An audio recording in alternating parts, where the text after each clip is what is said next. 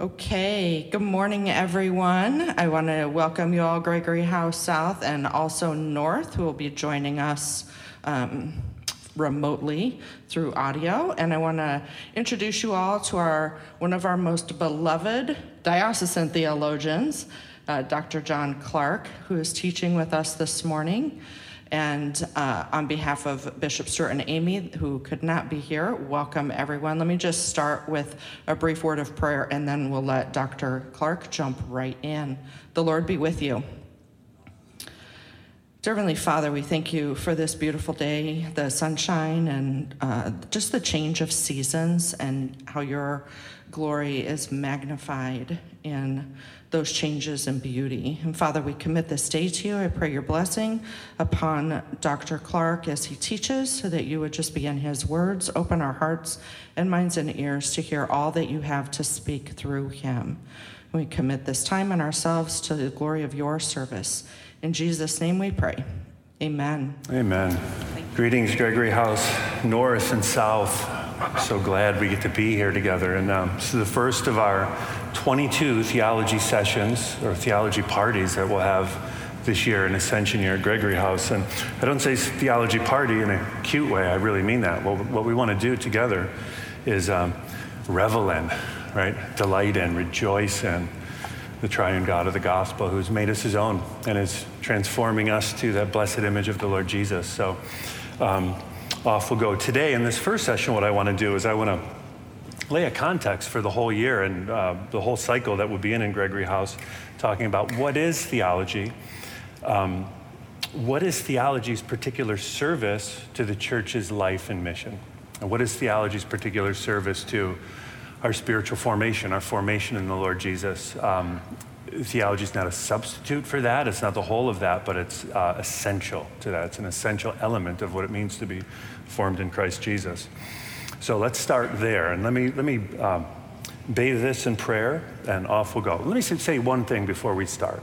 I like to teach with lots of interaction, lots of dialogue, lots of hospitality. So please never be shy. Theology actually is meant to be done dialogically because it's a confessional undertaking, and so it's not a transfer of information. It's actually us as a community learning how to speak, right?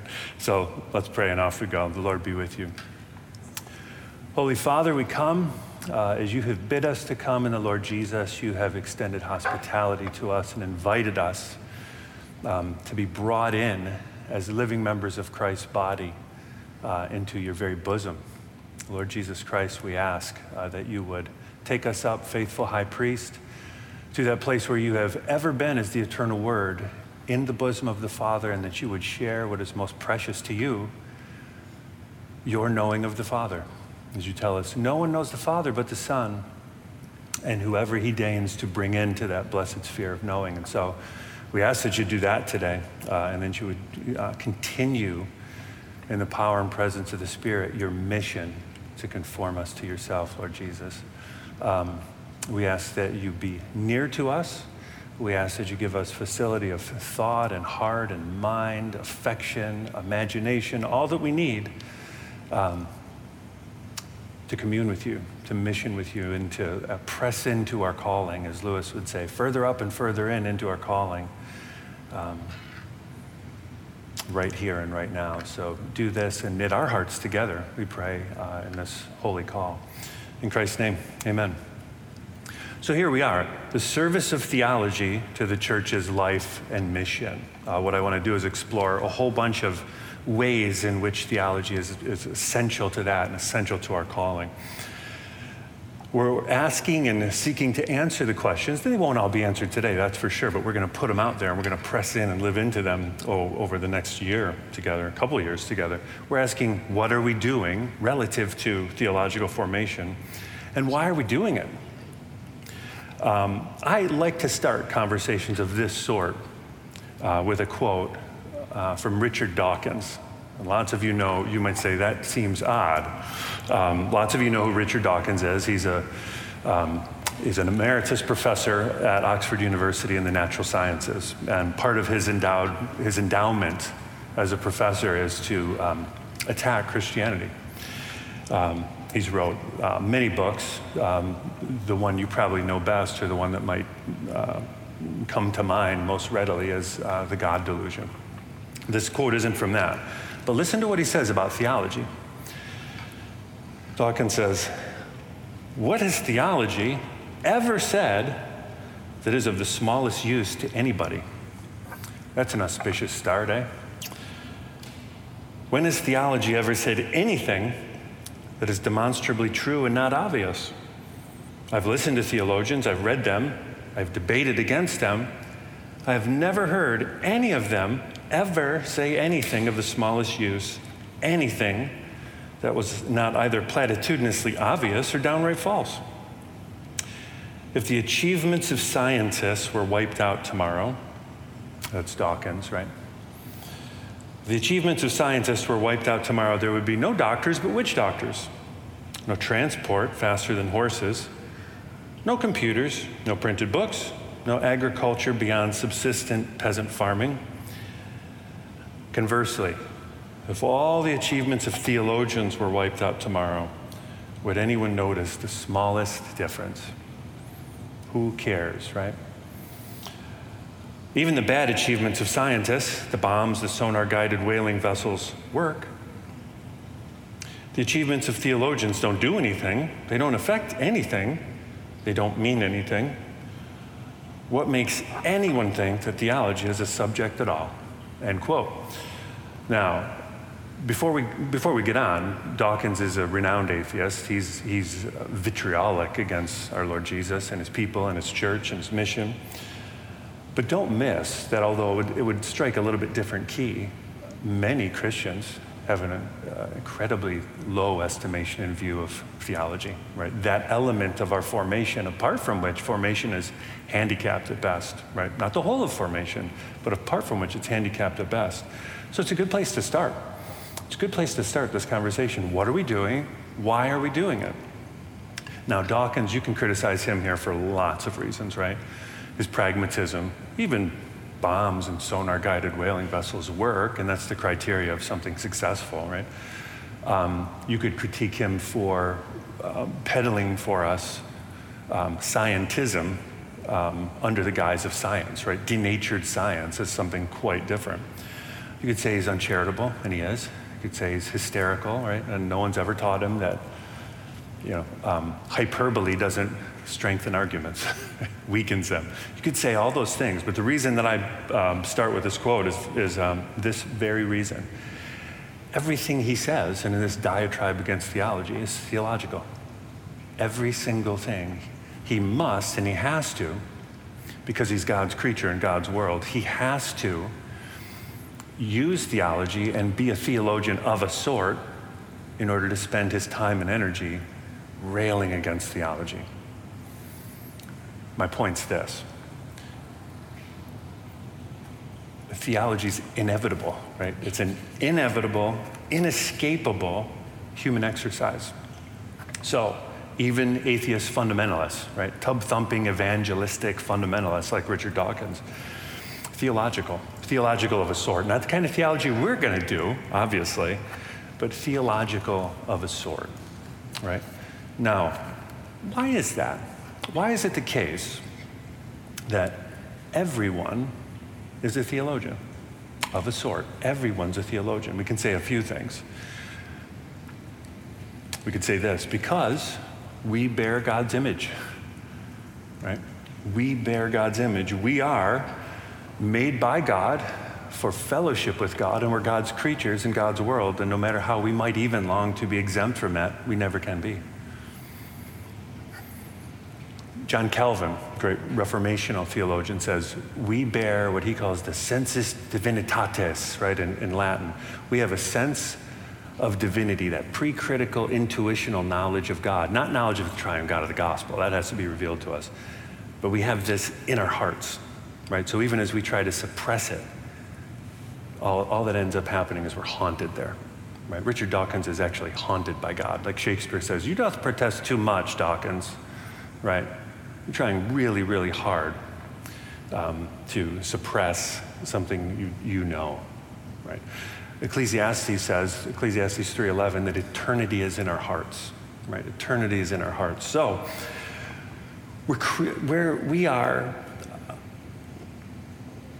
people that ponder life's big questions. This is one of the things it means to be a human in God's world. We're pondering life's questions all the time, and behind all those questions, what lurks back there? For us, we'd hope it's right out in the forefront, right? But what always at least lurks for people is the question of God. No matter how basic you want to make those questions. Why is there something rather than nothing? Right? Why is part of that grand something me? Why do I exist? What does it mean to be a human being? What does it mean to be an authentic one or an inauthentic one? What ought I give to my life to? Right? What's valuable, significant, purposeful? Why do I see such brokenness in the world? Why do I see such glory bursting through even in the places of brokenness in the world? Why do I have to die, and what in the world does that mean? All of these questions people ponder, right? Even if they're trying to flee from them and are haunted by them. And all the while, right there, right, the question of God, it's always there. This sensus divinitatis that Calvin talks about, this eternity that's in our hearts. Dawkins manifests it wonderfully. Another reason is this. We are, again, to use Latin, we're homo adorans, right? We're homo adorans. That means we're worshiping beings. One of the most basic things you can say, the most basic thing you can say about a human being is we are the image of God. Right there, what that means, we were made for worship, right? Made by God, for God. We were made for worship. We're hardwired for it. And we will do it. Worship will spring out of us, whether we're worshiping the triune God of the gospel or a cheeseburger down at a good restaurant in downtown Chicago, right? Worship will just pour out of us. It's never a question of will or won't we worship. It's what will you worship? Who will you worship? To what end? Are you fulfilling the very reason for your existence? Are you being an authentic human being in that sense or not? Right? I want you to be thinking about that the whole time we're doing theology. One of the things that's always lying underneath there is you are never more, I am never more, we are never more authentically human than in the act of worship. All of God's intentions for creation and redemption are being fulfilled in worship. It needs no justification. It's an end in itself. We're hardwired for it, and we will do it. We will do it. Right here, we should at least make the comment and be thinking about this as we go through. The word orthodoxy. It's one of those words for moderns like dogma or tradition that usually doesn't have the cheeriest of connotations. It's a wonderful word, orthodoxy. Aspire to it, revel in it. Orthodoxy, right, we could say ortho, that's what right means, doxa, right? It carries with it the connotation of doctrine, but even more to the point, worship, glory, right? If we want to rightly worship God, glorify God, we want to watch carefully our doctrine, like Paul tells Timothy, because this is the way we worship God according to who he is, according to truth, right? So that our Lord is glorified and we are actually, in the noblest sense of the term, made happy in him. That's why we're doing what we're doing. So the question is never, will I or won't I be a theologian? Will I or won't I? And there's many levels in which you can be that. But will I or won't I be a theologian? The question is, will I be a good one? Will I be a good one? I want to ponder that a little bit today, what it means to be a good theologian. And I also just want to let it hang out there because we're not going to answer it in a minute or an hour. We're going to answer that over the course of our lives, but more to the point here, over the course of Gregory House. What does it mean for us as ministers of the gospel, as the people of God, to be good theologians for the life and mission of the church and for the fullness of our hearts? To that end, I'll give you a couple quotes to be thinking of, a couple of wonderful quotes to be thinking of. You see them right here in your notes, about a third of the way down the page. First one's from J.I. Packer. In that Christian classic, Knowing God. Many of you have probably read it. He says this, "What were we made for? To know God. the reason we exist. What aim should we, therefore, have in life? To know God. What is the eternal life that Jesus offers and gives to us, right? He's thinking here, John 17:3. And this is life, that you know the Father, right? That you know him, that not just like cranial apprehension, but that rich, in Hebrew yada and Greek gnosko, that rich relational knowing, right? That you know the Father and the one whom he has sent, or more to the point, in the one, and through the one, and with the one that he has sent. What is eternal life? It's that. It's what Jesus comes to bring us right now and bring us deeper into in the now. What's the best thing in life? The very substance and highlight of our lives. Pressing into the knowledge of God. And this, because I think we don't often think this. Christians don't often grapple with this, delight in it. What in human beings gives God most pleasure? What is it that when God beholds us, God delights in? Our growing up in the fullness of the knowledge of God. That's what we're doing. True theology, that quote right below it, James Torrance. True theology is theology done in the presence of God. We're not reminiscing about God. We're not pondering God in God's absence. We're doing theology before the face of God, right? In the presence of God, under that leadership. We'll look at that in a minute. True theology is done in the presence of God, in the midst of the worshiping community. Theology is for worship, serves that point. It itself is an act of worship. And we do it with the people of God. That's the native and natural context for theology. We do it in the life of the church, for the mission of the church, for the blessing of the people of God, and for the life of the world, right? True theology is done in the presence of God, in the midst of the worshiping community. True theology is theology that sings. True theology is theology that sings. Think about that as we go. The posture of theology isn't navel-gazing, chin-scratching, anything like that. The posture of theology is the posture of worship, right? Theology is that song that rises up as God gives himself to us to be known, and we respond, right? What's the response? It's delight. It's joyful, right? It's a joyful noise. Theology is that which sings. So that's what we want to be doing. Now let me stop there. I'm going to do this, lots as we go along today and going forward, because I really want to be, like I said, dialogical. What are your thoughts so far, comments so far?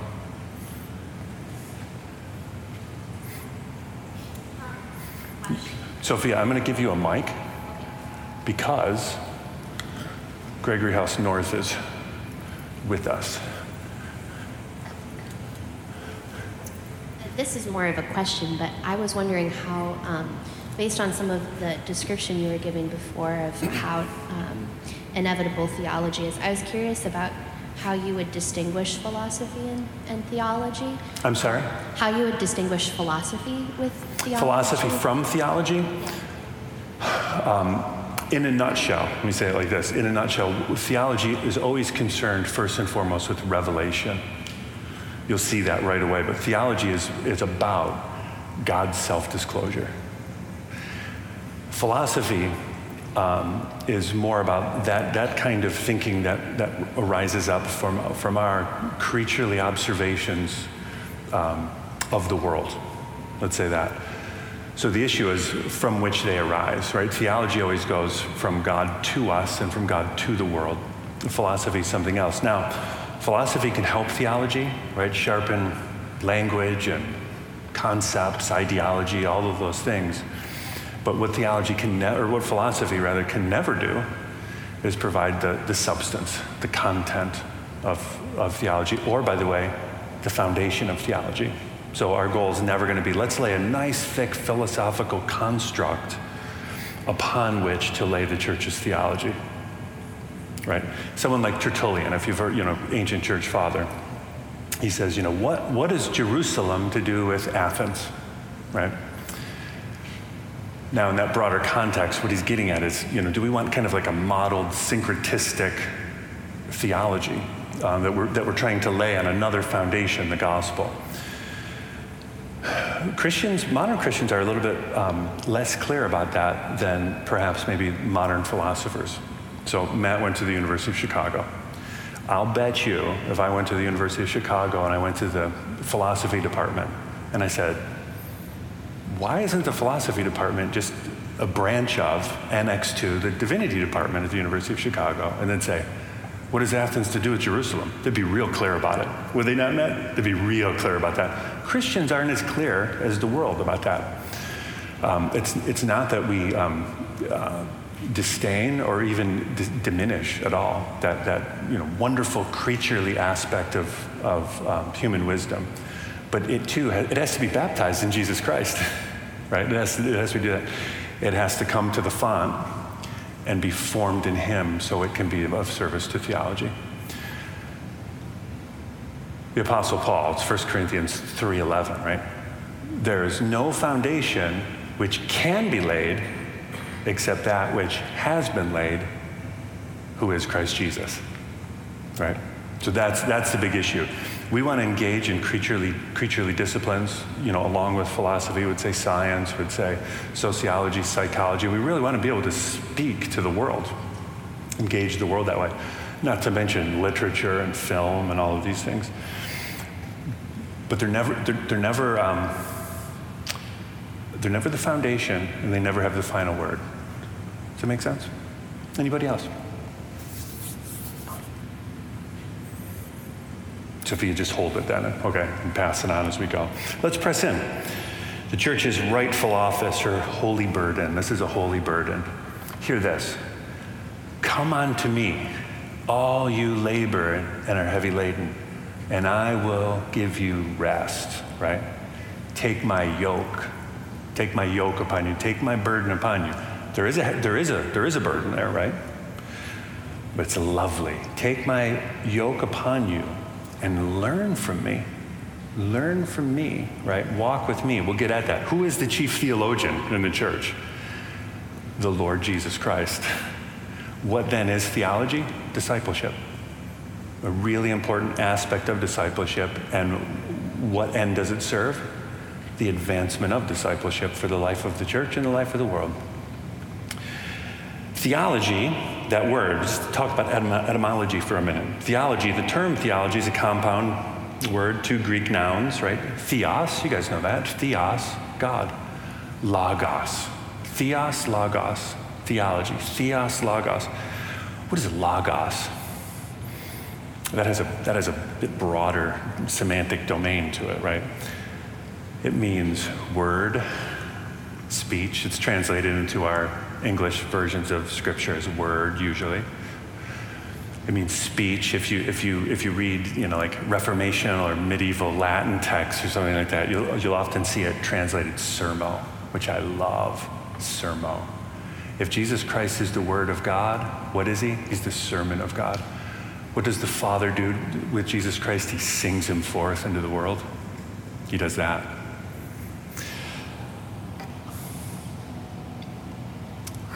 Logos also means, really importantly, reason or logic. You hear the connection really clearly there, don't you? Logos, logic.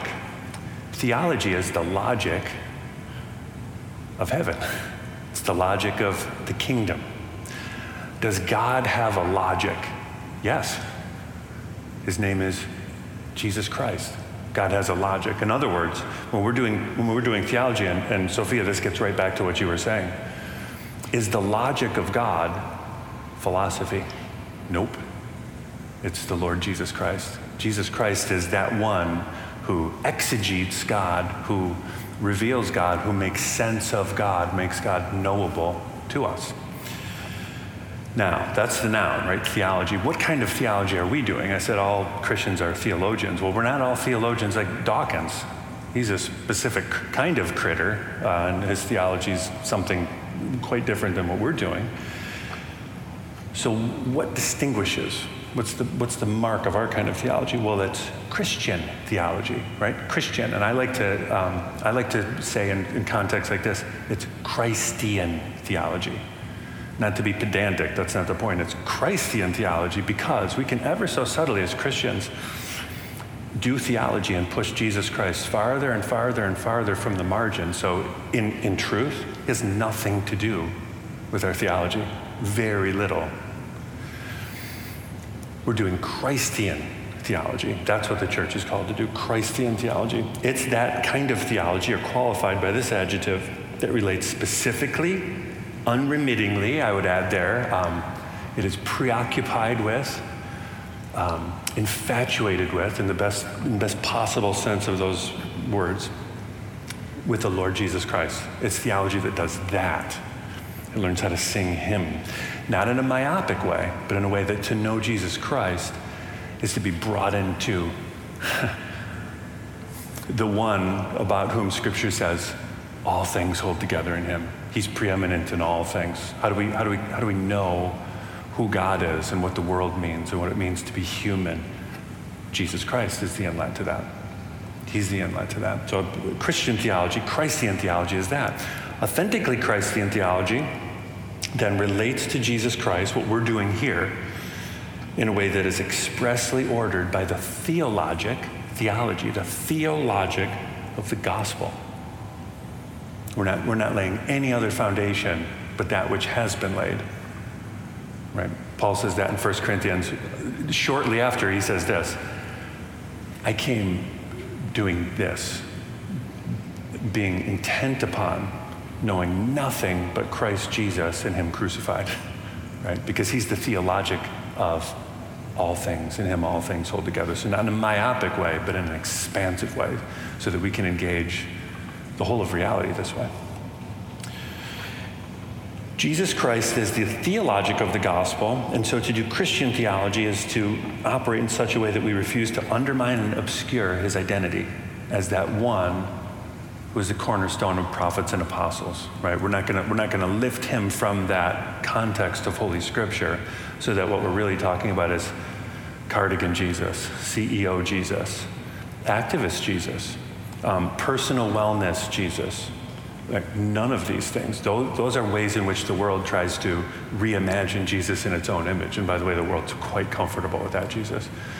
We're talking about the one who is the image of God, who manifests what it means that God is God. He's the self-exposition of God and reveals us to us. That Jesus.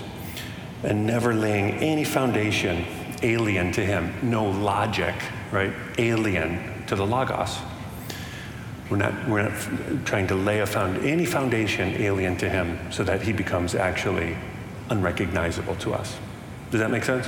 And boy, we can do that really easily, can't we? We can do it really easily. For lots of us moderns, because we're just buffeted constantly by social media and things like that. What we're often doing is saying, Jesus Christ is the Lord, so far as he passed muster by the criteria laid out for him in our culture. And to the extent he does, we confer lordship on him. Aren't we magnanimous, right? Conferred lordship's an oxymoron. He's the Lord of all things. He loves this world and he speaks a lordly world to it. And he's always the Lord of that word. We're never laying a foundation alien to him. Christian theology then, this holy burden we have, the church's call, our call, what we're doing right now, call to offer competent, compelling, coherent confession of faith, singing it forth, right? And the God who's truly revealed in the Lord Jesus Christ, singing it forth for the life of the church, singing it forth for the engagement of ministry in the life of the church in all facets of ministry, to be salt and light in the world. We'll get at all of those things as we go. That's what we're doing. To that end, here's another wonderful quote. I'm going to introduce a couple of readings by Michael Reed in just a little while, but this is a quote from Rejoicing in Jesus Christ. He says, "The center, the cornerstone, the jewel, the crown of Christianity is not an idea."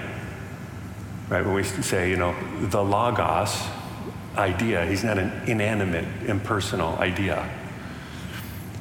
The reason of God is personal, person, right? That one who comes forth from the bosom of the Father, the one who's ultimately incarnate, right?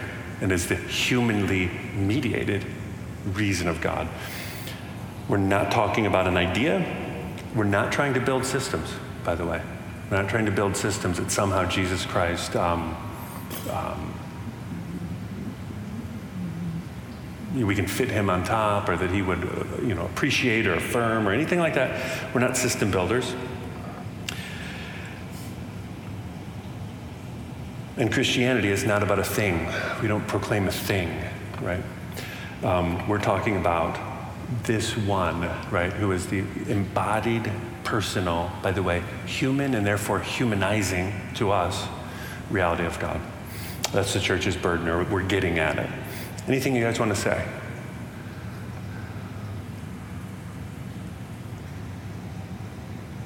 All right, then, let's push on. All that to say, let's keep going deeper.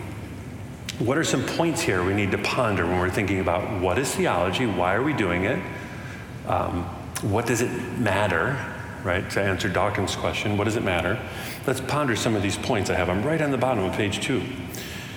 The Apostle John, he joins these words, theos, logos, together when he refers to Jesus Christ as Word of God. That's verse 1, chapter 1, John's Gospel. In the beginning was the Word, and the Word was with God, and the Word was himself God, right? Jesus Christ is the Word of God, the God Word that John's talking about. Now, do you guys have scripture with you? Look with me. Look at John 1, and then put your finger in Revelation 19:3. I want to show you something really cool, and it speaks to what we're doing here.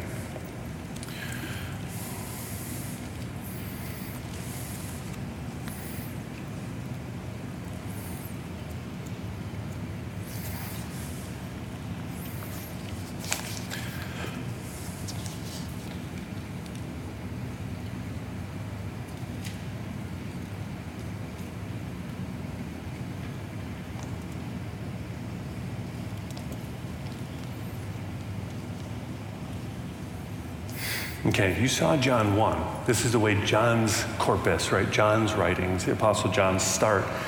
In the beginning. What beginning? What beginning? The beginning of John's Gospel? In the beginning of the events that begun at Bethlehem, or with the Annunciation, the angel's Annunciation to Mary? No. Way back. We're getting back to eternity. We'll see that in our next session, in a couple hours. John says, before time was. He's using timed language because we're timed creatures. It's all we can do, right? Don't think in the beginning as something timed. Before time began. What was in the beginning? The Word. The Word that was with God, and the Word was God. Now I'll show you this. Let me just go for a little bit more. He was in the beginning with God. All things were made through him. Colossians and Hebrews will add by him, for him. Why does anything exist except the triune God of the gospel? So that all things might be summed up in Jesus Christ to the glory of the Father.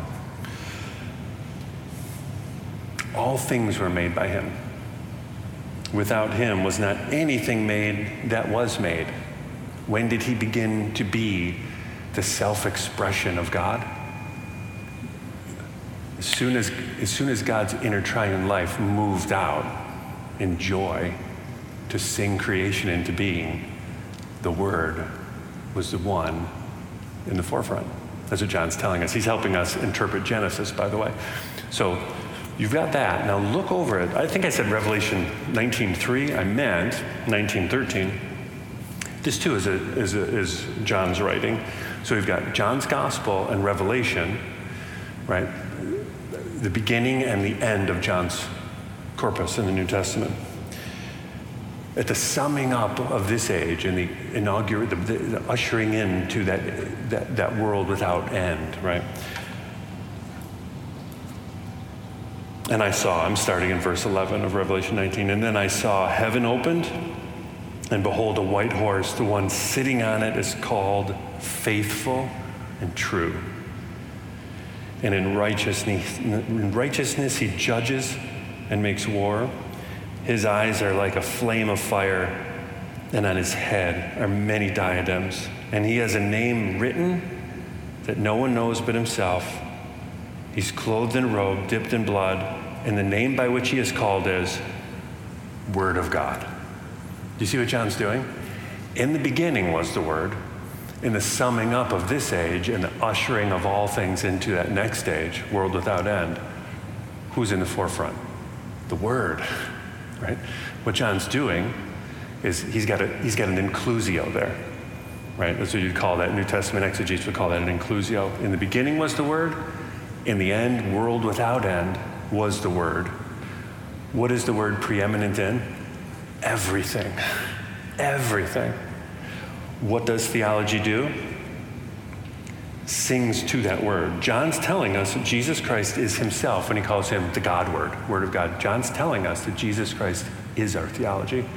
Not that he makes theology possible, not that theology has, intermittent reference to him or even, consistent reference to him. He's saying, no. The Word of God is the substance of our theology. The reason you're preoccupied with him is because he is the substance and the sum of your theology. Even more than that, he's not only the substance and sum of your theology, he is the ultimate theologian. He is the one who is the Word of God, who brings the Word of God, so that we have a Word of God by God, from God, about God. Who is the church's head? The Word of God. Who is the church's chief theologian? The Word of God. What are we doing? And what's an important element when he says, come and follow me, right? Take my yoke upon you and learn from me. What is he doing?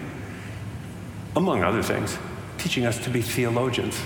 We're learning from him who is the theology of God, as God, by God, for God, about God. Right up front, boy. If we don't get that, our first step is going to be a misstep. We're going to be off message right away. That's what we're doing. That's what we're always doing theologically. Listen to Hilaire Poitier. I'm over on the top of page 3. A couple quotes to get you thinking about this. He says, since we are to discourse of the things of God, which is what we're doing, let us assume that God has full knowledge of himself and bow with humble reverence to his words. For he, whom we can only know through his own utterances, is the fitting witness concerning himself.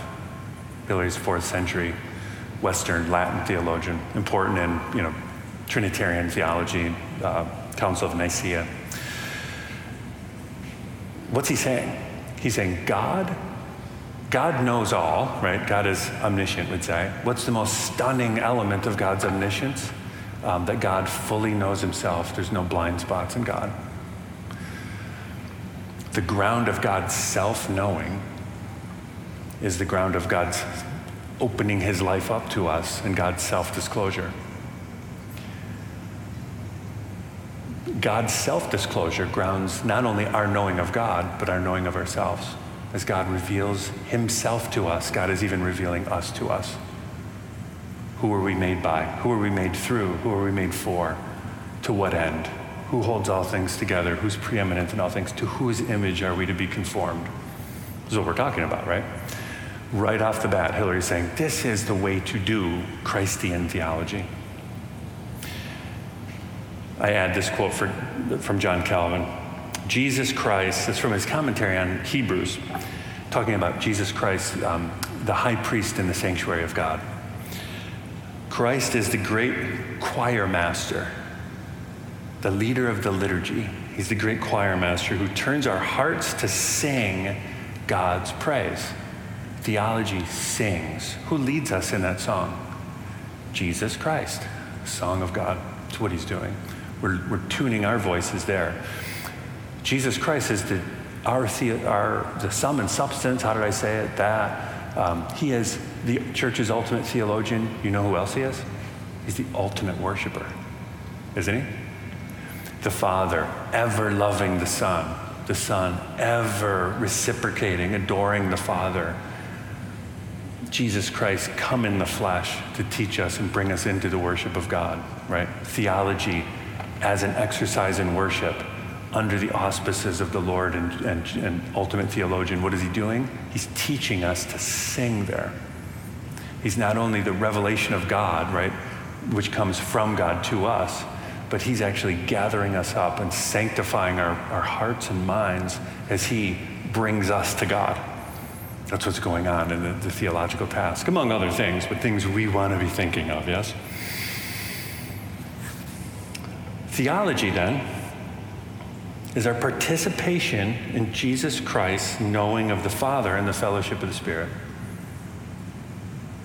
Did you hear that? Participation. Now, often when we talk about theology, we talk about application, right? How does this apply? That's a great thing to talk about, but I want to make sure right off the bat that we're getting this. Often what's at least suggested when you use the language of application is that we're reminiscing about God, the God who isn't here. We're pondering God in his absence, and we're learning how to take propositional truth claims and somehow make them relevant to our lives, applicable. Now, application is a wonderful thing, right? Application is an important part of theology.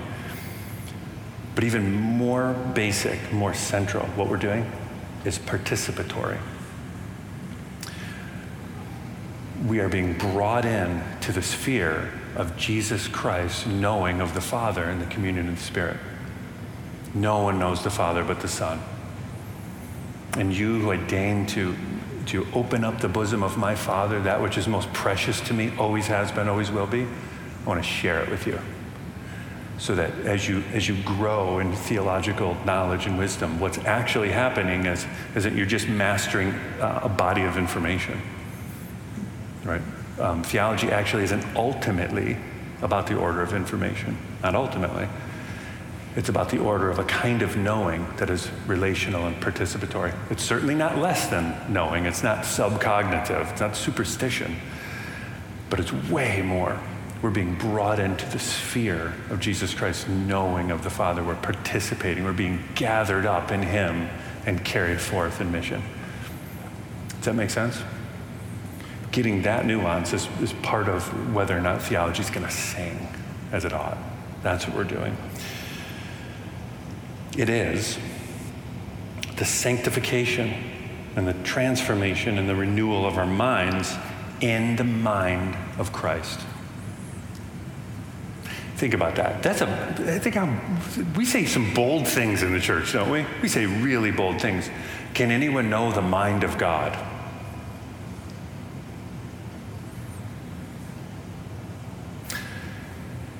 Jesus Christ, the incarnate Lord, comes to us. When he assumes our humanity, does he assume a whole humanity? Or does he assume a humanity with a big hole where the mind would be? Does he assume a human mind? Why? To sanctify it unto God, to bring it into the closest proximity to the living God, so that in Jesus, first and foremost in Jesus Christ, humans can know God with this one who is truly human. Jesus Christ is mediating to us, humanly mediating knowledge of God. What is he doing? He's sanctifying our minds. He's transforming our minds. He's renewing our minds in the mind of Jesus Christ. Scripture talks a lot about that, right? Don't be conformed to this world, but be transformed by the renewing of your minds. Paul talks in Colossians, we have the mind of Christ, right? In the domain of the Spirit, the Spirit's ministry, which binds us to Christ, we have the mind of Jesus Christ. Now, we don't know the Father to the extent as the Son, right? We'd never say that. He always remains infinitely other, as Kierkegaard would say. He's always that. But not infinitely other that's infinitely removed from us. The one who's bone of our bone and flesh of our flesh, so that we can actually say true things about God. By the way, right in the face of the tumult of the world, right as we breathe and struggle for the last breaths in this life, We can say true things about God. We can take them right there, right before caskets, as you're proclaiming the love and goodness of God in front of a casket, which is part of ministry, right? If you can't do it there, where? We have been given to know God in Jesus Christ. Theology is the gift, we might say, of participating through the Spirit in the Son's communion with the Father, in the Son who is the God Word, the Theos Logos, and us who are doing Christian theology. We are participating through the Spirit in the Son's communion of the Father such that our minds are renewed and we are growing up, like Paul says, from one degree of glory to the next progressively into conformity to that one who is the image of God in the face of Jesus Christ.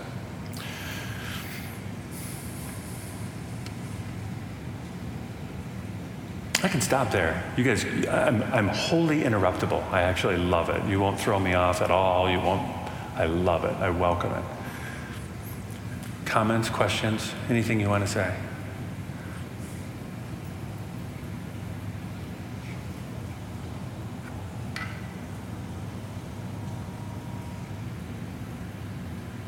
Okay, I press in. I'm on point B there, page 3. Theology is, therefore, given what we've been saying, pressing in more. Theology is the obedience of our minds to the mystery of Jesus Christ. The obedience of our minds. What do you need to make progress in theology, especially Christian theology for the service of the church? What do you need?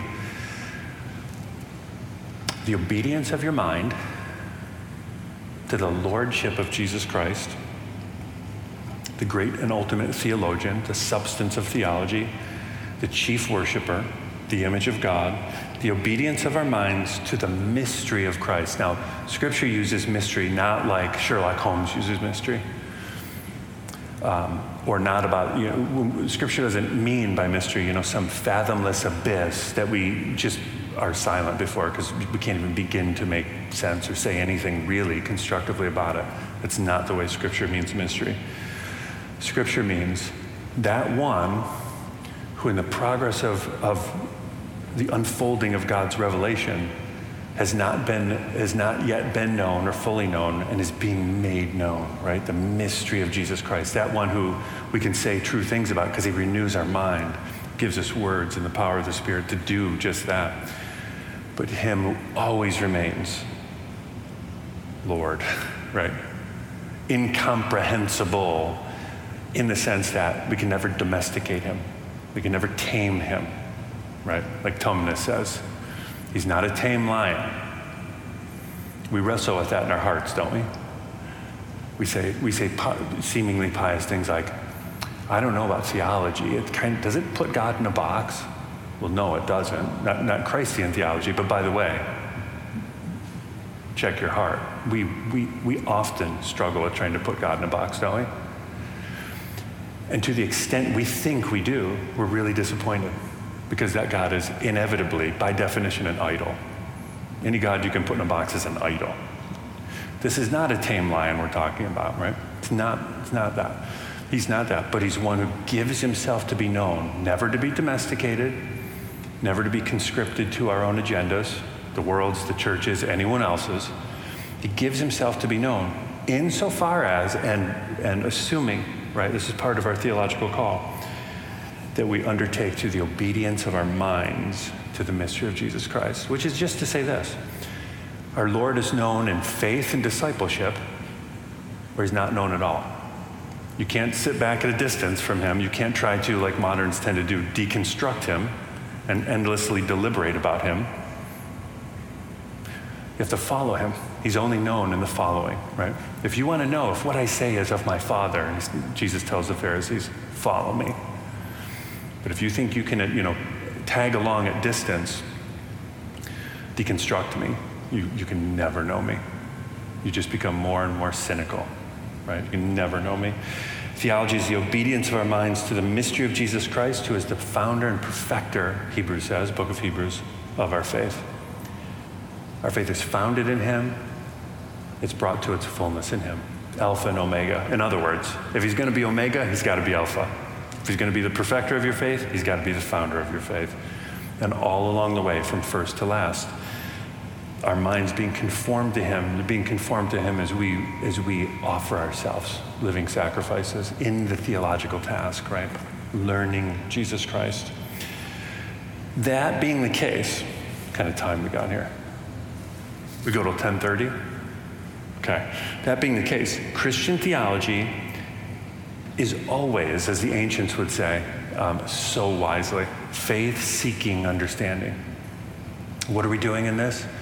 We're people of faith, in faith, seeking understanding. We're not people with our self-styled rationalistic project hoping to conclude somehow at faith. We're people in Jesus Christ, who is the author of our faith, seeking to press in further up and further in to know him by faith, the same way we came to know him in the beginning, and in faith to move into greater and greater dimensions of understanding and maturity and discipleship. We're doing that. All that to say, Christian theology has a big, wonderful, robust, unfeigned apprehension for rationality. Jesus Christ is the logic of God, the most reasonable, rational, rightly understood, logical thing you could ever do is give yourself to the Lord Jesus Christ, right? Take that yoke, learn from him. It's easy, it's light, it's magnificent, and that's where life is. The mind, that Scripture says needs to be renewed, is an important aspect of the image of God. Right? To diminish it, to think less of it, is to think less about the imago, right? To what would we say? Diminish, right? What it means, the fullness of what it means to be image of God. We care a lot about what's going on in our minds. At the same time, because Christian theology is faith-seeking understanding, we reject, and I mean heartily, and with real clear eyes, right off the get, we reject rationalism. Affirm rationality, reject rationalism. What's the difference? If rationality is the joyous, ready acknowledgement that Jesus Christ teaching us to love him with our whole minds, right? We set ourselves to that task.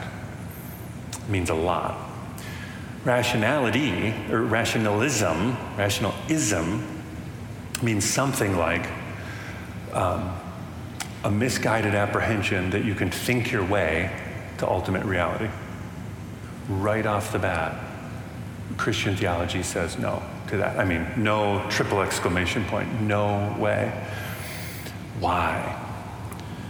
First of all, because insofar as you ever say something like that, as you start to move down that path, what you're actually saying is, are you sure there's only one mediator between God and man? And it's Christ Jesus? Well, what about my gray matter? Isn't that too a mediator? No, it's not. It's not.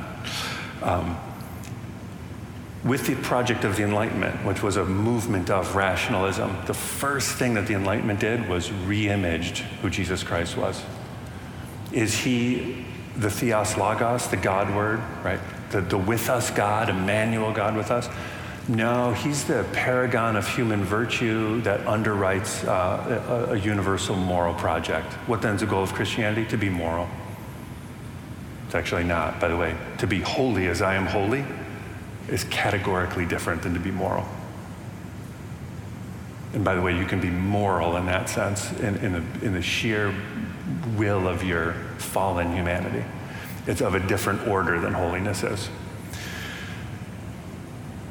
Christian theology affirms rationality, rejects rationalism, because rationalism, in assuming that our minds can be mediators between God and man, does unholy violence to the mediator, who is the only mediator between God and man. Does that make sense? That's what we're getting at. Now, another thing we could say there, when we're talking about faith-seeking understanding, moderns, where we live, we tend to think something like this. Gosh, what I know, I usually, I know by my own wiles, by my learning and studying and reading and so on and so forth.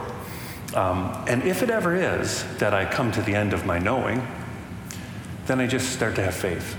So faith starts where knowing ends, and faith isn't really relative and grounded in knowing. Not the way Scripture talks. Not at all the way Scripture talks. What is faith? Faith is knowing. That's where real knowing, the knowing of God and knowing all things relative to God, right?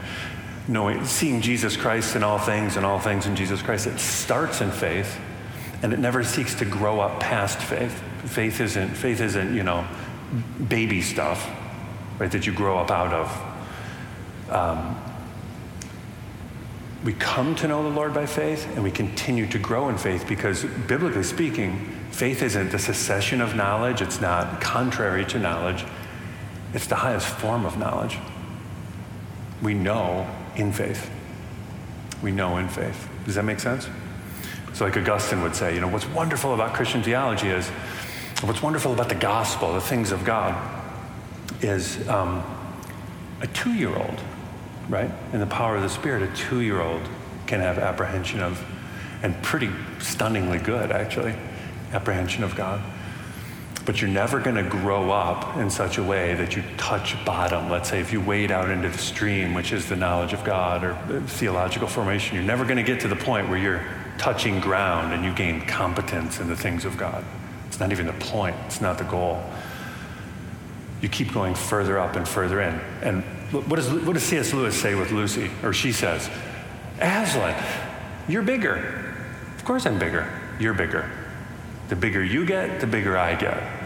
What happens in theological formation?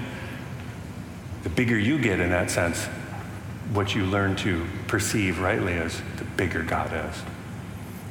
If anywhere along the way in your theological formation you think you're getting bigger and consequently God's getting smaller, something's rotten. You get at that right away. There's some canker, there's some cancer going on there. We're doing faith-seeking understanding, and it's joyous, right? We learn to sing as we say, goodness gracious, we're given to know this one who makes us gasp, right? And the more we know, the more we gasp. And we're just getting started, because this is going to be true in eternity as God opens up the immensity of his life to us. We're never going to be bored. Saw that before. This one's getting old. None of that, right? The God who we meet in Jesus Christ never contradicts himself, but continues to open up himself, and there's no bottom.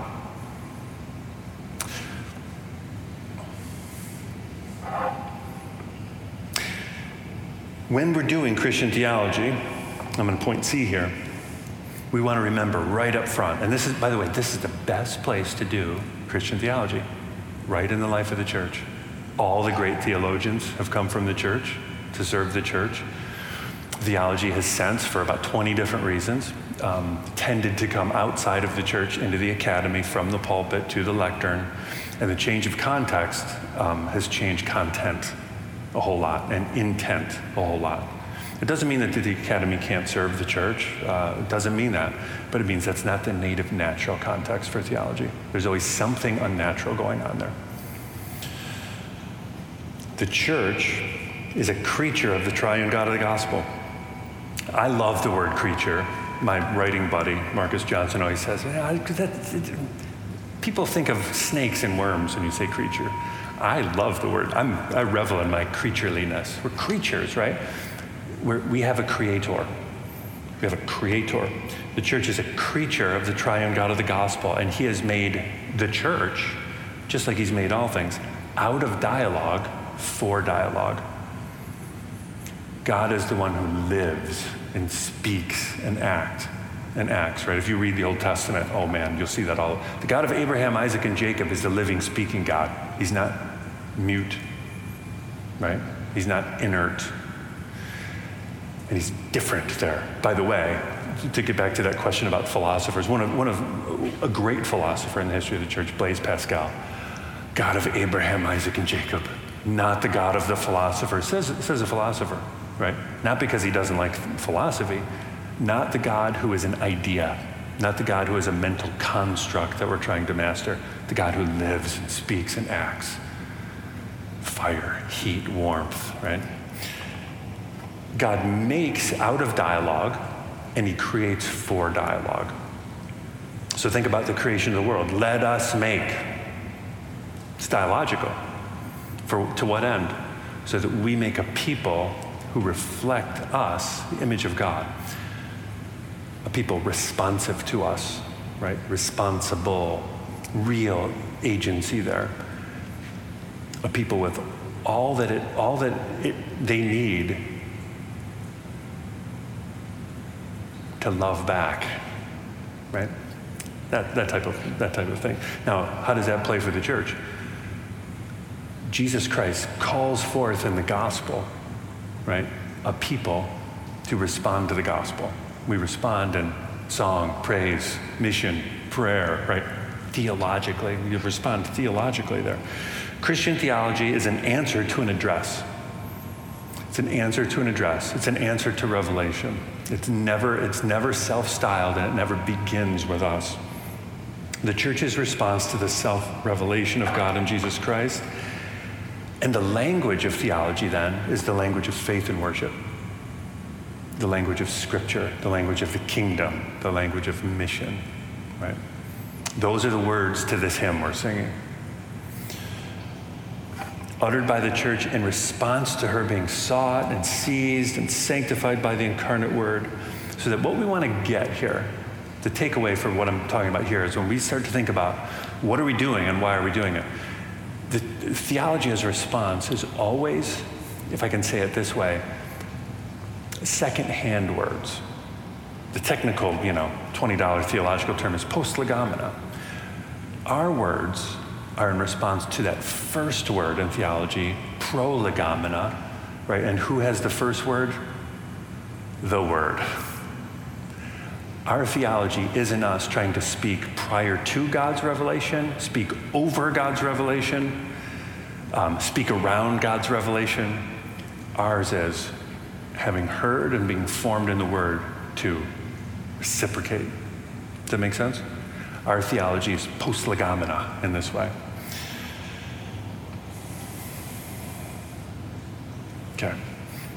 Let me say this last thing, and then I'll stop. And I want to anything you want to say to me, I want to hear. Let me make this last point. Let me unpack it a little bit, because this is some of the ways that people stumble, or they're kind of off-put, intimidated by theology. It deals with these types of things. I want to get them straight right off the bat. Christian theology is necessarily propositional, personal. You never want to rip those apart. You never want to put one against the other, both at the same time. What I mean by propositional is we deal in statement, right? We deal in, for lack of a better term, we'll say fact, right? We deal in confession. When we confess the Nicene Creed, right? We're making truth statements, right? We believe in God the Father Almighty, maker of heaven and earth, so on and so forth. We're wanting to say and called to say true things about God, propositions. That's wonderful. Now, we don't merely traffic in propositions when we're doing theology, right? The goal of theology is master a bunch of propositions about God so that we can pretend that these have some kind of independent existence apart from God, and supply the lack of the presence of God. Does that make sense? To get theological skill in the propositional dimension of theology doesn't even require real knowledge of God. Doesn't even require that. Really important nonetheless. Really important nonetheless. What we want is propositional realities, and to grow in skill in propositional realities before the face of God, always relating to the person, the tri-personal reality of the triune God in the face of Jesus Christ. Personal, propositional. If we just have the propositional, what'll happen is we'll get real dry, we'll get real arid, right? We'll all be bored, but we might not say it. And what advancement looks like is real close to what pretense looks like. We don't want that. If, on the other hand, we say, that's for eggheads, right? And it's erudite and it's intimidating, and who needs that?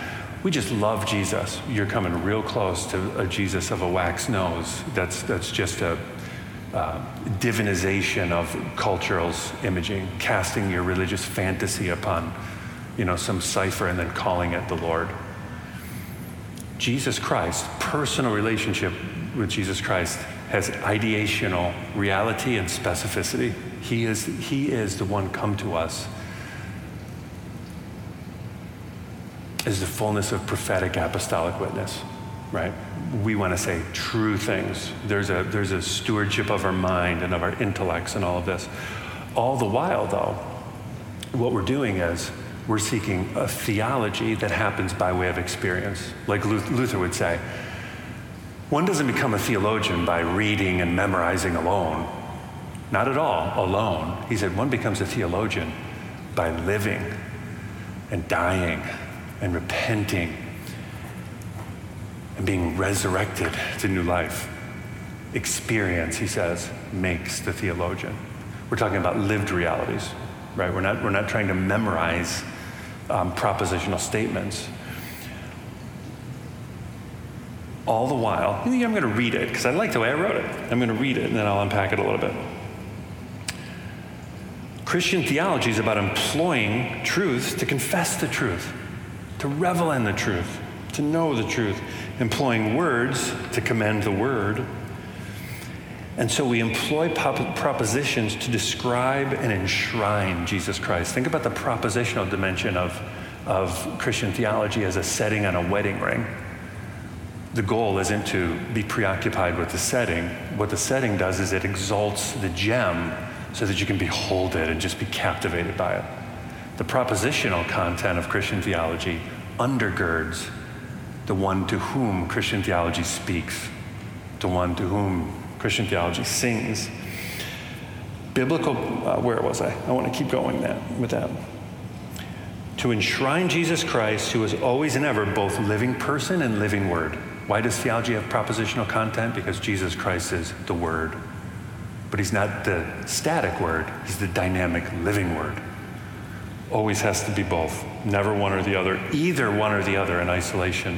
One in isolation or in contradiction to the other, your theology will go bad on you. Biblical propositions that constitute the stuff of Christian theology are the God-given, spirit-vivified vehicle in which and through which Jesus Christ, the sum and substance of our theology, the ultimate theologian, the chief worshiper, the choir master, gives himself to us, forges himself in us, so that this one who is the living truth is claiming and mastering us, not mastering us to enslave us, but to set us free. His burden's light, right? He sets us free. The living truth claims and masters us precisely as we continue to immerse ourselves in the prophetic apostolic witness and the witness of the church by which he enhances our knowledge of him, our boldness in him, our confidence in him. He intensifies our affections for him. The bigger he gets, right? He quickens our trust in him. He enlivens our obedience to him. As we continue to grow in the Lord Jesus Christ and we taste and see, we say, more, right? He creates a palate for us, makes us hungry, makes us thirsty, satisfies us, doesn't satiate us, satisfies us so that we say, I want more of that. And all the while, right? Increased affections, increased knowledge, increased desire and capacity to trust and obey. And so you become a skilled theologian, and all the while what you say is, trust and obey, right? That's how you're happy in Jesus. I can think about it and do it better as I grow more mature. But as I grow more mature, you know what I'm actually doing? I'm growing into childlikeness. I'm being purged of all my childishness. I'm growing in childlikeness. And by the way, who by nature is the supreme child of God? Who is the measure and the standard that we're to grow up into? Jesus Christ. And when we do, we learn how to cry, Abba, Father, just like him, because he is the child of the Father. We grow up into, we mature into childlikeness, which is a movement away from childishness. And by the way, childlikeness doesn't mean adulthood. There's lots of childish adults, right? You don't mature by the mere passage of time. You mature into childlikeness. Do you guys want to say anything there? Yes. Oh, you need it. So I wrote out my question here. So from what you've been saying, it sounds to me like theology is necessarily a human project, so human words about God. Mm-hmm. Therefore, our culture necessarily shapes our language about God, and even our priorities in theology, including which questions we ask of the Bible. This seems to me inevitable. So my question is this: if this is true, how can we be sure that we're talking about God and not just talking about ourselves? Yeah, that's a great question, Matthew, great question. Theology is a human project, right? As soon as we say, Jesus Christ is our God word, our theos logos, our theology, the sum and substance, and the ultimate theologian, guess what else he is? Fully human. He's all those things as he's fully human. If Jesus Christ is our chief theologian, our ultimate theologian, and the church, obviously, fully human, right? What's happening? Theology, this learning to speak and learning to sing, is a wholly human project. It's a wholly human project that's spirit-wrought and conformed to the Lord Jesus Christ and normed, right, by the norm of Scripture. It's normed that way. It's sourced there and it keeps going back there. All the while, what Matthew said is, when Jesus seizes us for his own, he calls us into the world, not to be of the world, but to be for the world, right? Really important. So it's a project that's fully human for the life of the world. And as we seek to speak to the world, we always live in that. It's an eschatological tension, actually, is what it is. It's an eschatological tension. We're an eschatological people, the new humanity, learning how to speak, learning how to mission. We want to speak to the world, but we never want the world to be for us the datum point or the controlling principle of our knowledge of God. The world never can be that for us. Don't be assimilated to the world. The response to that is don't withdraw and retreat from the world. Don't form a ghetto. Don't despise the world. This is the way Scripture talks, right? God so loves the world.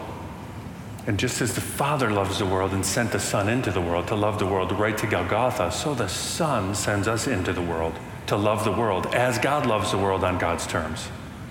But don't you dare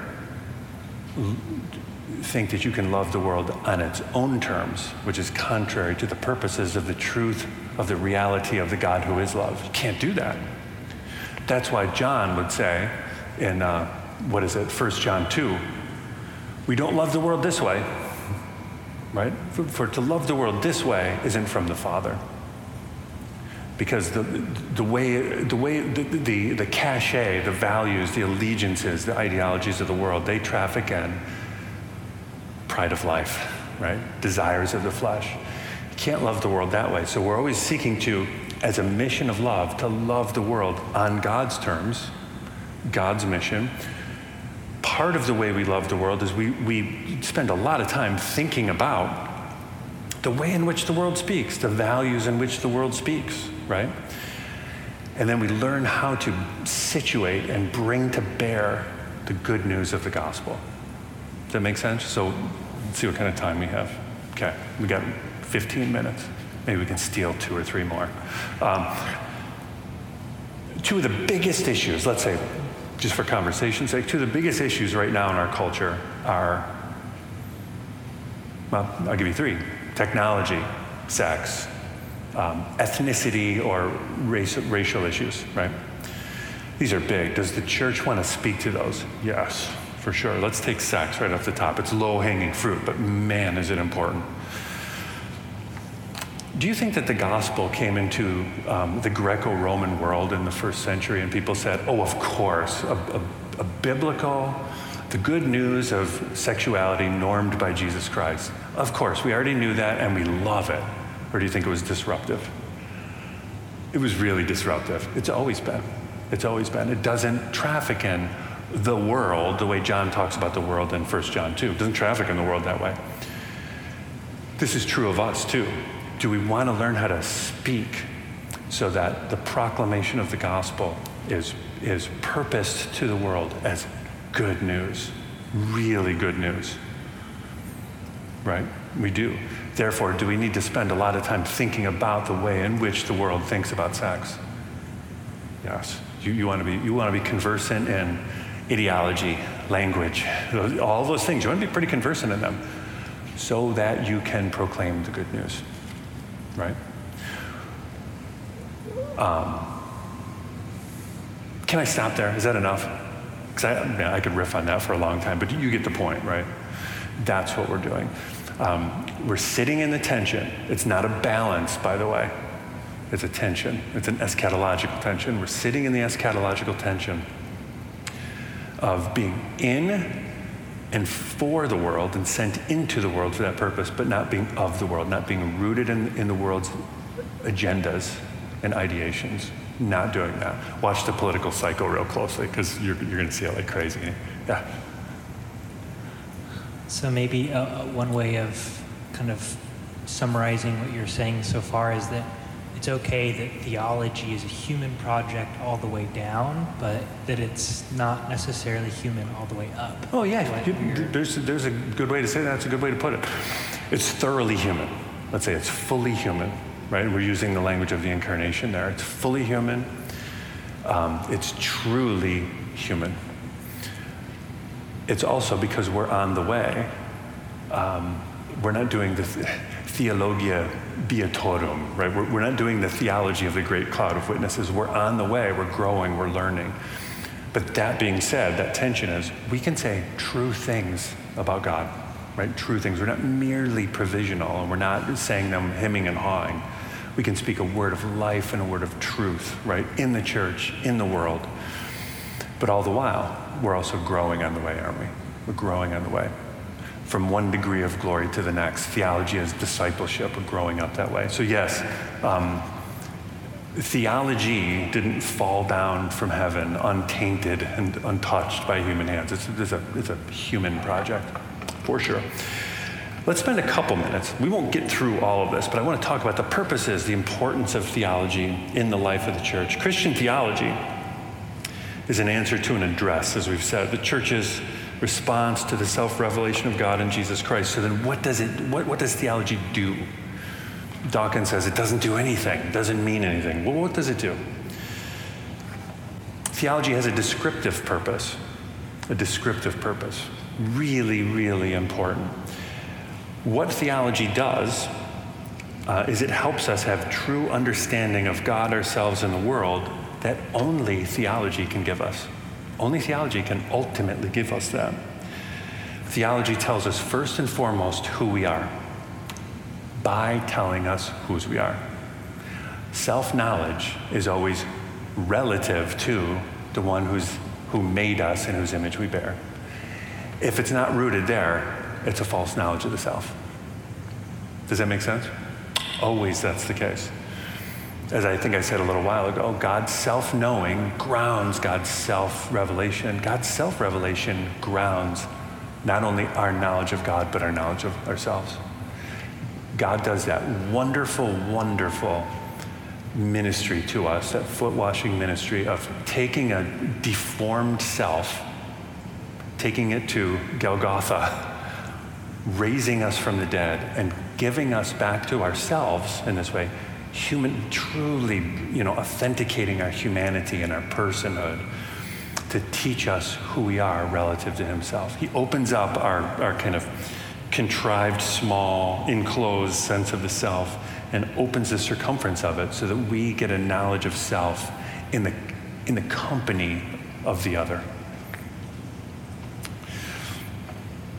Theology interprets the human condition and the human experience. Now, some of the biggest, most influential people in the West in the last few centuries, Darwin, Marx, Freud, these are brilliant people with lots of perceptions, some of them profound, about the human predicament, right?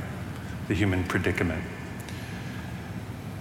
What none of them cannot do, is get at the human condition, because it's rooted in being made by God for God. Does that make sense? That's the gift of theology that the church is called to steward. So we too can think well about the human predicament, but think about it rooted in the human condition, which no matter how perceptive it is, no matter how brilliant it is, mere creaturely human observations on the world, not informed by and not normed by the Lord Jesus Christ, can never get at human meaning. Can never do that. That's good for that. You guys get it. Let's talk a little bit about the pastoral meaning and the pastoral purpose of theology. Theology maintains the integrity and vitality of the church's worship. If you're a student of church history, this is what you'll find. Whenever the church cares a lot about worship, whenever the church cares a lot about mission, the church always cares about theology. You can bet on it. Whenever the church gets soft, afraid, ingrown, lazy, all over the place in terms of her worship, what you're always going to find, and it's no coincidence, is a bit of theological indifference or confusion. They grow up and they stand or they fall together, because theology is about worship. It's about mission.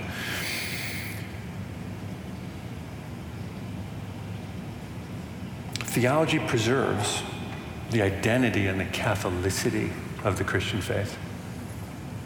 That's a service that we want to render, right, as disciples of our Lord, to preserve the identity and the Catholicity of the faith, so that the church can maintain and continue to manifest better that we are one, holy, Catholic, apostolic, so that we can be, like our Lord says, like our Lord prays in John 17, that they may be one and made whole, complete, perfect is the word he uses in English in our translation, perfect in oneness, so that the world will know that the Father loves the Son and sent the Son.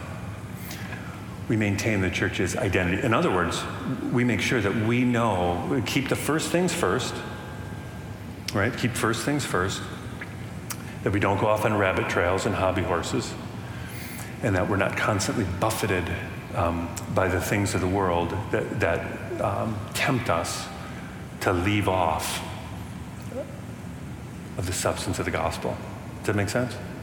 Doing that all the time. And let me say this, we could say so much more, but you guys have these.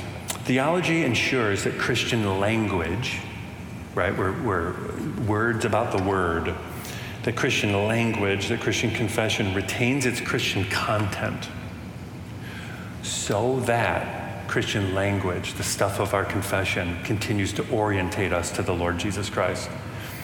Now, if we had tons and tons of time, I'd say think about some of the most basic language of the Christian confession and how we're tempted to use it lazily, let's say, or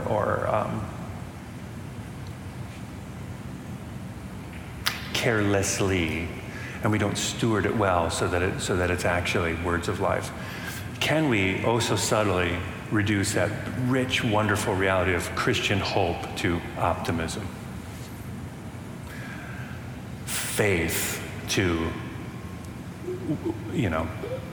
contentless superstition. Like you'll see, Christmas is coming soon enough, and we're going to see people saying, believe in what? The magic of the season. Whatever that means, right? Does that make sense?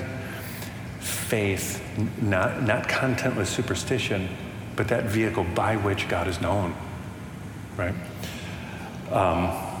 The language of sin, dare we use it, right? Sin is not of the order of mistake. If you need an eraser or a mop to address something, it's probably a mistake. Sin can be rooted in, man, I just didn't know better. It's a form of ignorance for sure. But you guys get the point. Sin's something different. That which cannot be justified by us, but can only be confessed, right? And it's the context by which we know the grace of the Lord Jesus.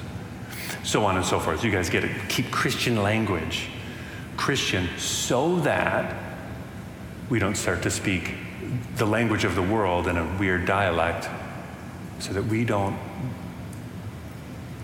do Christianese. Does that make sense? Christianese isn't to use the language of the kingdom. Use the language of the kingdom. Make sure it's actually suffused with the content of the kingdom, or else it becomes Christianese. What we do is, using a malformed voice, we just echo back to the world what it already knows. Think about the way we sometimes talk about God is love to the world, and the world yawns. Because if we're not careful, what we mean is God is a love-starved little puppy that is anxious to affirm us in every conceivable way. And his love is actually ingratiating and kind of flaccid, right? It doesn't have holy teeth to it, substance to it, right? It's not holy love, and so it's not gripping and it doesn't grab hold of us and bring us to life. It's something else. And so the world yawns, and the church often says, like, gosh, the world doesn't care about the love of God? Oh, yes, it will. Proclaim the love of God, the strong, strong love of God. Theological language, right? Yeah, Will. Thanks for this teaching, Deacon Clark.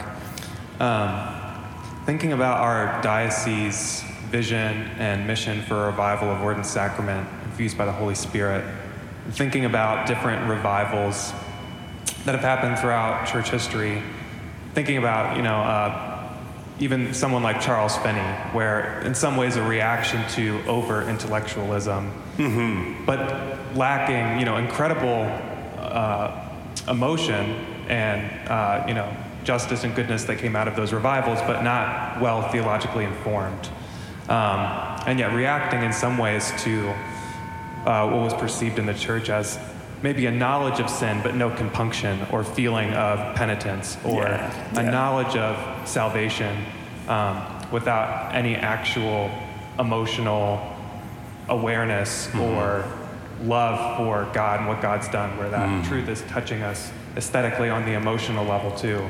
How do we hold these things in tension, and how do we cultivate, looking at what you said about how theology intensifies our affections for Christ, how do we cultivate our affections in a way that's not giving way to emotionalism? Yeah, gosh, that's a good question, Will, and a big one.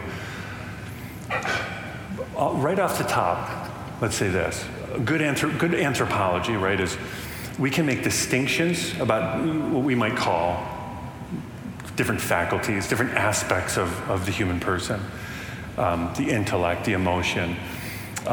Modernity has tended to really part those out, right? And so we say things like, knowledge of God doesn't have anything to do with your emotion, or there's always not always, but often a perceived conflict between the heart and the head. Love the Lord your God with all your soul, with all your strength, with all your might, to which we could add, right, with all your imagination, so on and so forth. What's going on with us, one of the reasons that the Lord assumed the whole of our humanity is to redeem the whole of our humanity and bring it up into this mission of God in Jesus Christ. And so right off the bat, well, we want to couch theology. That's why theology ought to be couched in worship, couched in service, right? Humility, couched in praise, couched in repentance, so that we're bringing the whole of ourselves before that life-giving presence of the Lord Jesus Christ. That's one of the things, right? When we take theology out of the context of the church and put it in the academy can feed, and in some really awesome ways, feed our minds without feeding our hearts, and we're dry and arid and starved to death right there. So you want to always keep theology and worship together. I teach a class on John Calvin at Moody, and one of the things that Calvin says right off the bat, and so many in the Church Catholic do, without piety, there's no true knowledge of God, right? And he means as a way of life, because where God is known, God is loved. And where God is loved, there's a pouring forth of the heart. Now that looks different for all kinds of different people. We've got different kind of emotional makeups. But piety is basic to knowledge of God. They're basic to knowledge of God. And so we want to be cultivating that. And that's one of the reasons that the epicenter, and always will be, the native place for theology is the church, the native context. Now, can I say something about Finney and people like that? We tend to be pragmatists, right? And so we'd often say, well, was there any fruit that came out of that? There's kind of a dismissing of theology for decent reasons, right? And we tend to be, like Luther says, drunken peasants who keep falling off one side of the mule just to try to get up, and we fall off the other one. And so there's these wild pendulum swings. And the answer to, over-intellectualizing the faith is to jettison that dimension altogether. And we might say, being pragmatists, well, was there fruit? And if there's fruit, that somehow justifies it. Praise God for the fruit, right? God knows how to draw straight lines with crooked sticks. Praise be to God, right? But it doesn't justify leaving off that which is precious and blessed. And so, a revival of word and sacrament and the presence and the power of the Spirit. That's a holism right there that brings together imagination and emotion and worship and intellect and all of these things. Yeah. I was also thinking about this question when you were going over your comments on trying to keep together the propositional and personal natures of theology. And I find, maybe other people will find this helpful, I find it helpful to remember kind of what the character of God is like in holding different distinctions together within his own nature. I mean, even with the persons, they're mutually indwelling. They're perichoretic. They inform one another. There's this unity among the persons, and the same with the characteristics of God and their simplicity. That they're distinguishable. You can keep them distinct in your mind. That there's the love of God and the wisdom of God and the knowledge of God. Yeah. But they don't exist as separate categories like the West likes to parse them out as a consequence of... Division without distinction, or distinction without division, right? That phrase will serve you so well in theology in so many ways. Distinction without division. Maybe we can blame the Greeks for putting things in different boxes, thanks dualism. But I find it helpful to kind of keep that perichoresis idea in mind when trying to think about how to do theology, that they all sort of... the personal, the emotional, the relational should sort of inform the intellectual, and vice versa, that the intellectual informs and indwells, and they mutually work together in sort of a unity, and kind of imitating the character of God in that way. Let's hold that wonderful comment. Let's hold Will's question, your comment, let's hold that together. And when we start to talk about what it means to be human in light of the Lord Jesus Christ, let's bring that to what are human emotions, right? And what are redeemed human emotions, and what are fallen human emotions, right? And what is God doing in redemption? Is he stoicizing us and reducing the sphere of our human emotions, or is he sanctifying emotions? What do we do with emotions that we often deem bad? Anger, right? Is anger a bad emotion? Is there anything in God that it echoes? Right? And what would it look like to express that emotion sinfully or in a holy way? Right? So we're going to get at that for sure. Let me say a couple quick things, because I think we're probably even over time. Let me say this. You have your notes. We'll keep going back to this. Theology has a missiological purpose. It's so precious and it's so important, a missiological purpose. The church's mission to the world requires the church to cherish theology. The mission itself is theological, as the church's office is a theological office. Theology ensures, or works to that end, that the church's witness to the world isn't reduced to, we might say, colonizing, right? Mission we're not called to colonize the world. It'll move away from that. And it'll also help us not reduce mission to just a form of cross-cultural dialogue. You'll see that in a lot of theological seminaries and colleges. They'll rename missions departments, cross-cultural communication and things like that.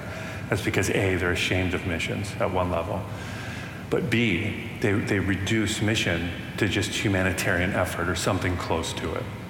Now, humanitarian effort's awesome, right? You worship the Lord in word and deed.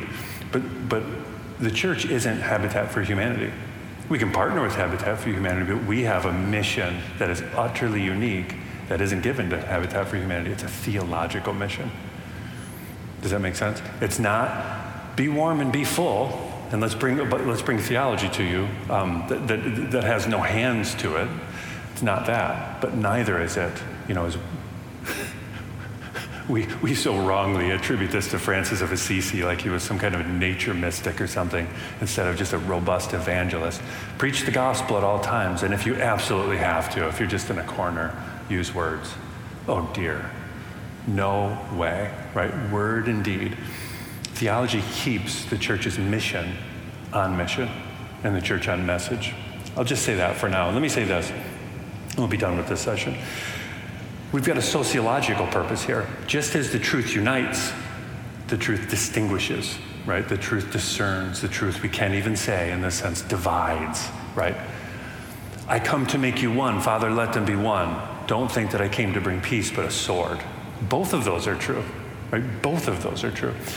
Theology teaches the church what it means to be the church, how we're distinguished from the world, where we're distinguished from the world, so that we can be of service to the world.